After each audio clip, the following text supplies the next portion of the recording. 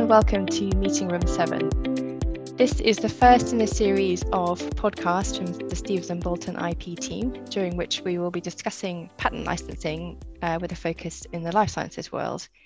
I'm Charlie Tillett. I'm a partner in the IP team, and I also head up our life sciences sector team here at Stevenson Bolton. I'm joined today by three teammates who are also members of our IP team. First up, we've got Tom Lingard, who is an IP partner and heads up our IP team. Hello. Hi, Tom. We've got Tom Collins, who is a senior associate in our IP team. Hello. And last but not least, Astrid Arnold, who is our professional support lawyer. Hello.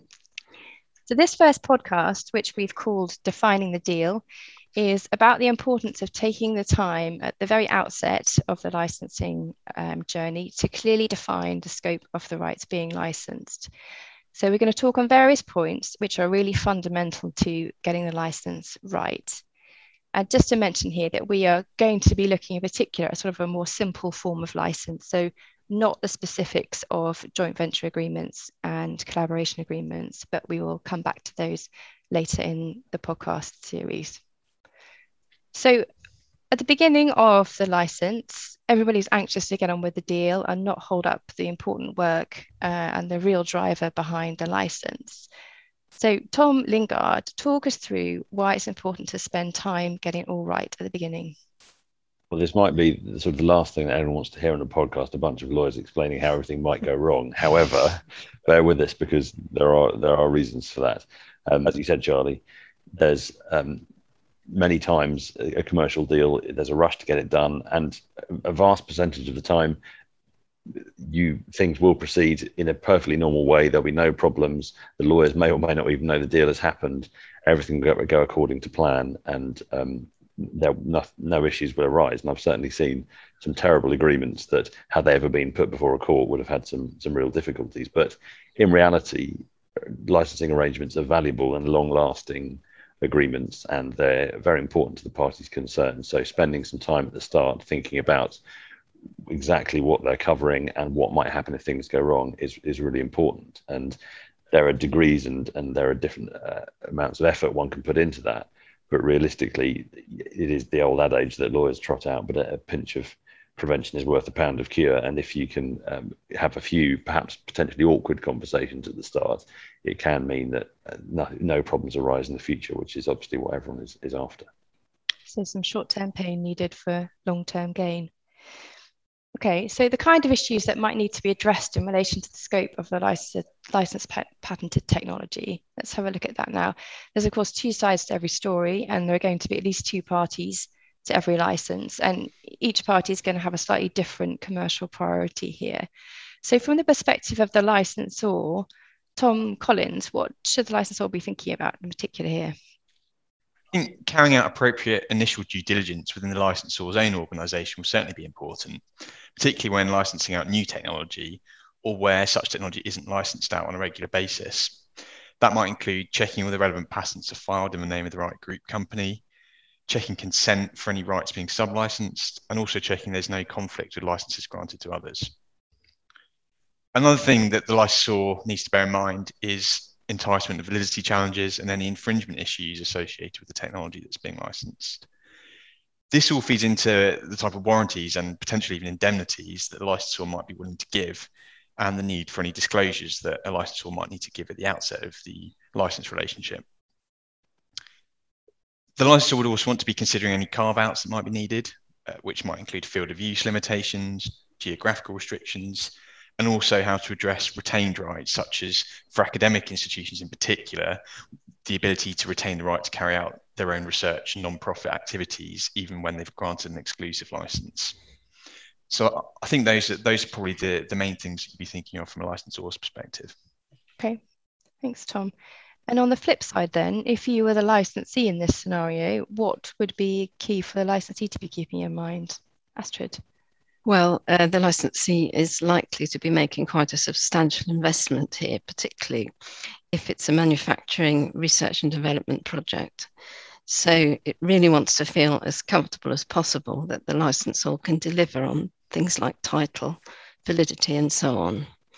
So I think the least we would want to see would be detailed information about ownership of the patents and the other rights being licensed, perhaps searches that the licensor has carried out to show what those are, and also to understand any gaps in the licensed technology that may require third-party licenses, as all that will feed into payment later, of course. That's right. And licensees will often do their own freedom to operate researches to make sure that they feel comfortable before they sign up.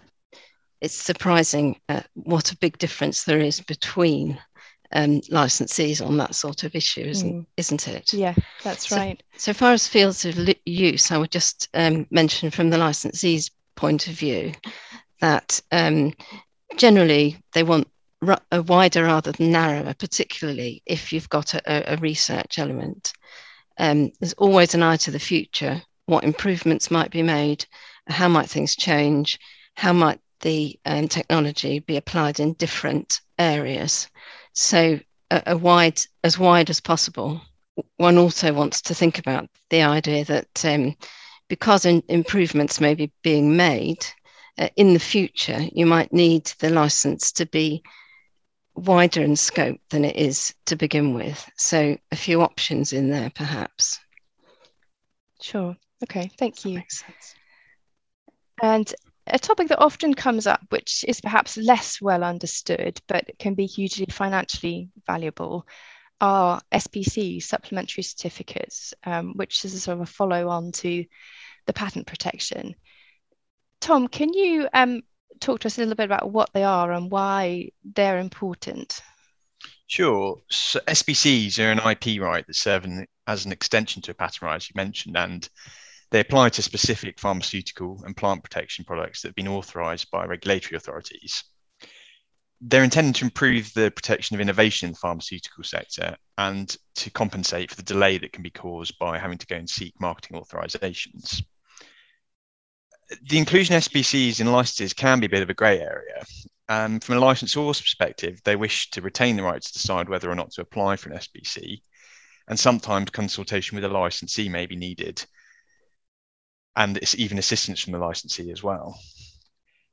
But I think fundamentally the license should address the question of whether SPCs are included expressly at the outset, to be clear about whether present and future SPCs and extensions are indeed included. On the one hand, expressly including the SPCs could be beneficial to the licensor in terms of extending the life of the royalty revenue.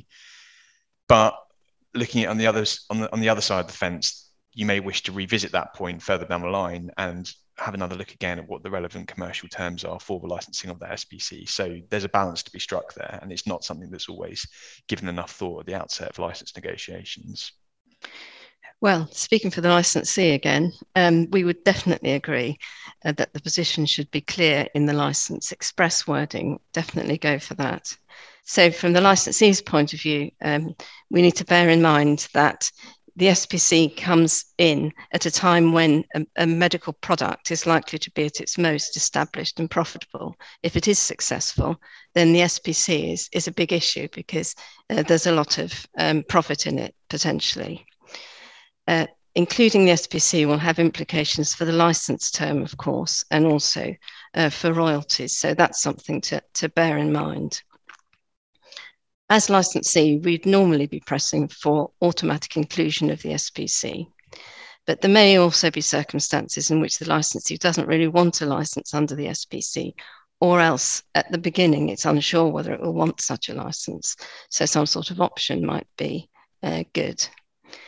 If it's an exclusive license, then the licensee will expect to be consulted as to whether an SPC is going to be applied for. Although I would say that normally the final decision lies with the licensor. Okay, so again, a theme that runs through lots of these points is that clarity is really important. And I suppose it's the job for us lawyers to try and make sure all these points are made clear in the license without making it a 100-page document that everyone falls asleep halfway through. Another lawyerly point is being a little bit negative, thinking about other pitfalls that can arise in relation to the scope of the license. What other points do we need to be keeping in mind here? Back to me for the gloom.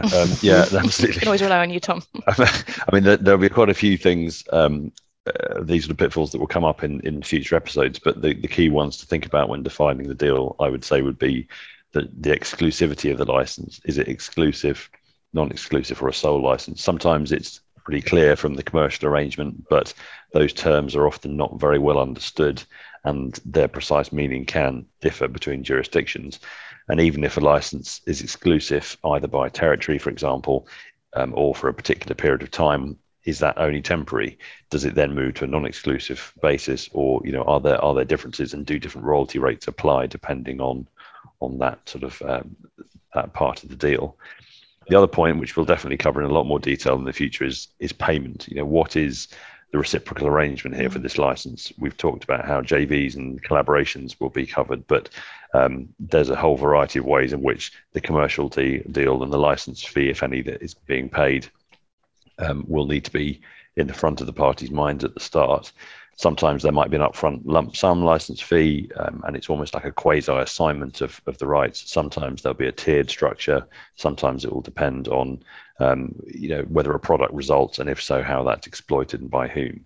So it's really important to be clear up front where you can be certain about the financial terms and where you can't, not just put in an agreement to agree or something vague and hope that everything will be okay, but to put in the best mechanism you can to make sure that those difficulties don't arise further down the line. Because if a product does result and there's a lot of money flowing around as a result of the technology, those conversations just get exponentially harder. And then the other true gloomy lawyer point is about termination. When everyone's in the sunny uplands of a new collaboration, the last thing everyone wants to think about is what happens if they fall out. Yeah, exactly. And when it all goes wrong. But actually, it's a very simple question. What happens if one of you goes bust? What happens if one of you wants to ends up being bought by a competitor? Those are all perfectly foreseeable circumstances. And just giving a bit of thought to what would happen to the licensed technology in that situation is, again, really valuable to do at the start. Absolutely. So we've got some clarity, hopefully, now on the patents and SPCs, and we're a bit more organized, and we've thought about some of the pitfalls. But patents are, sorry for the parrots. But patents are a risky and a somewhat, I suppose, unstable asset. And there's always a chance that there'll be a successful validity challenge or a successful entitlement challenge. And we saw, for example, a bit of a high profile example with the CRISPR gene editing patents here. So how are we going to deal with the risk of invalidity? Let's look perhaps first at the licensee's main concerns in this area and how we'd address that in the license. Well, the licensee wants to avoid a situation where it's paying for technology that its competitors can use for free. And for this reason, it doesn't want to be tied down to paying royalties on an invalid patent. The common solution to that is to provide in the license that royalties are only payable on products that would infringe a valid claim. You then define a valid claim as being one for which invalidity has not been finally established in court. So that provides quite a clear mechanism under the license for deciding when royalties are no longer payable because of invalidity. It's an advantage because it means that the parties don't have to dispute under the contract the question of validity.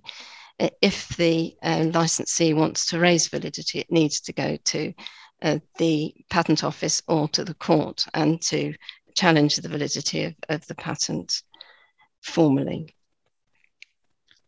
That's right. And even actually the valid claims definition itself can become a point of negotiation in the license.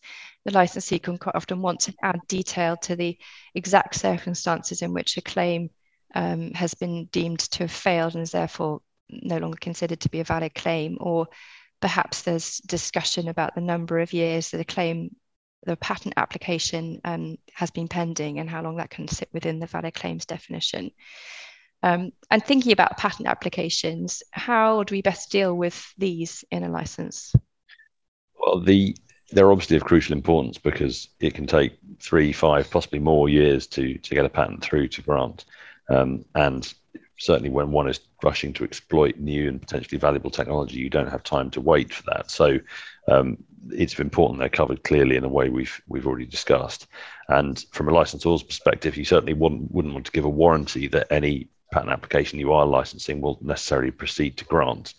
There's always a risk that claims will change substantially between the application being filed and it being granted, and those claims might vary between countries, and that's something that might need to be taken into account in the definition of the licensed product. In some circumstances, particularly if there's more of a collaborative element, it may be that the technology is really being developed on the hoof, if you like, by the licensee, and so collaboration and assistance between the licensee and the licensor will be important for progressing the applications, and also potentially a discussion about who's actually going to foot the bill, because it may be that the licensee has interests in territories which are potentially valuable to the licensee, but the licensor doesn't want to have to pay the fees for pursuing that. And then finally, yes, the right to terminate, or the circumstances in which termination might arise if there's no longer a possibility of any of the pending applications that existed at the point the license was entered into of proceeding to grant. And at that point, that's where the question of how the interactions of the patents and applications and the know-how licensed under the agreement are particularly important. Absolutely. And of course, that's another hugely important pot of IP is the non-patented aspect of the technology, which in these circumstances is mostly going to be the valuable know-how. So looking at know-how then and how we deal with this in the license, and we've seen how valuable know-how can be, particularly recently with the mRNA COVID vaccines, and it's obviously of crucial importance here. So firstly, looking at the issues that arise for the licensor in terms of definition and the know-how, ownership of the know-how, what would we say here? So EU competition law requires the know-how to be secret, substantial, and verifiable or identifiable, as sometimes referred to. Otherwise, there'll be a risk that the agreement will be regarded as anti-competitive and potentially unenforceable. But quite apart from any competition law issues, these characteristics are exactly what the licensor will need to show to a court in order to enforce a license. So it's a good example of how the drafting of a license should look ahead to potential enforcement further down the line. Identifying what the know-how is obviously one of the key issues. And there's a balance to be had, because a detailed definition of secret know-how wouldn't normally be included. And often it would be a general description by reference to a separate list of confidential documents. And if you're stepping into the shoes of the licensor, you wouldn't want to be overly prescriptive, as otherwise you risk creating an unduly narrow definition of know-how, which makes it hard to enforce further down the line. But with that said, there also needs to be some legal certainty, so it's important to strike that balance. For particularly sensitive know-how, a licensor might also want to consider restricting access to named representatives.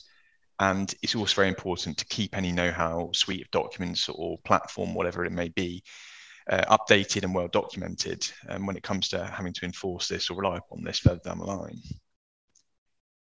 And to ensure that the know-how is legally owned by the licensor and that the secrecy is maintained, having robust provisions in employment contracts and any contracts with third-party contractors is also very important.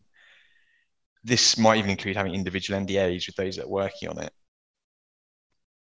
And I think another final consideration is when the license agreement comes to an end, whether that's by termination or otherwise, the licensor will always want to ensure that there's appropriate protections to make sure that the know-how is returned or destroyed and that there's no further onward use by the licensee. And this all feeds into the overall picture of how the know-how is protected and whether it is actually kept secret and substantial over the life course of the agreement. Well, the licensee wants the secret know-how to be defined as clearly as possible. Generally, we'd like it to be kept to quite a narrow description and not to claim any general background knowledge, where there may be some question as to whether the information really is in the public domain. That sort of vague description puts the licensee immediately at risk of dispute. So we're going to be looking for a narrow description of the confidential know-how where we're acting for the licensee. Okay, so it's a balance we need to strike here. Obviously, from the licensor perspective, they're keen to make sure that anything of value that they provide to the licensee is going to be protected. But for the licensee, they need to be clear on exactly what it is that they're contractually bound to protect, so that the whole organisation, they understand the parameters of what they've got and how they can use it. Okay, so thinking now about as the life of the patent license goes on, and the license may last for many years, of course, and during this time, the technology is likely to be developing and new things are likely to be cropping up, which may be very important to the value of the technology. The developments to technology are usually dealt with in licenses by way of the term improvements. So how can we deal with improvements in a fair way within the license? Let's look first of all at how we would do that from the licensor's perspective. Sure. So I think obviously improvements could be driven by both the licensor, the licensee, or sometimes both parties. And it's very difficult to predict at the outset what any kind of improvement might be. There isn't any statutory definition of what constitutes an improvement, but it is important to think about the relevant fields of use and potential therapeutic applications that may well come into play, as improvements can affect the term of the agreement and also payment obligations. So it is obviously a very important consideration. From the licensor's point of view, they would often want to resist including any improvements automatically, as it will want the freedom to require further remuneration under the license, to use it itself, or potentially to license it to other parties. But that said, where there's a strong relationship, the licensor also has a vested interest in making sure that the technology is successfully commercialized by their licensees, and it may well be there's an incentive to offer the improvements to maintain that.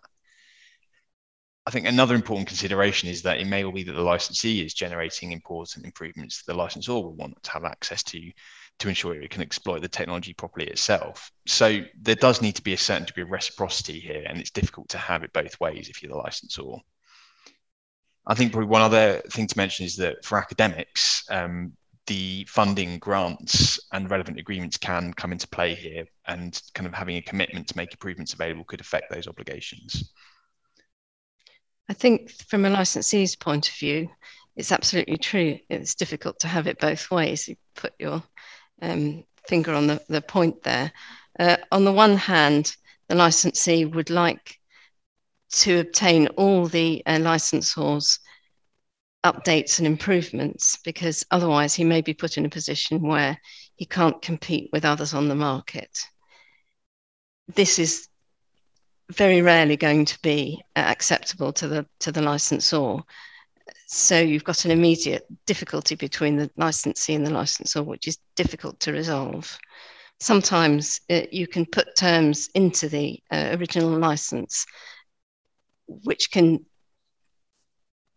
regulate the way that future improvements will be valued, and maybe include a pricing mechanism or leave the price to be set by an expert.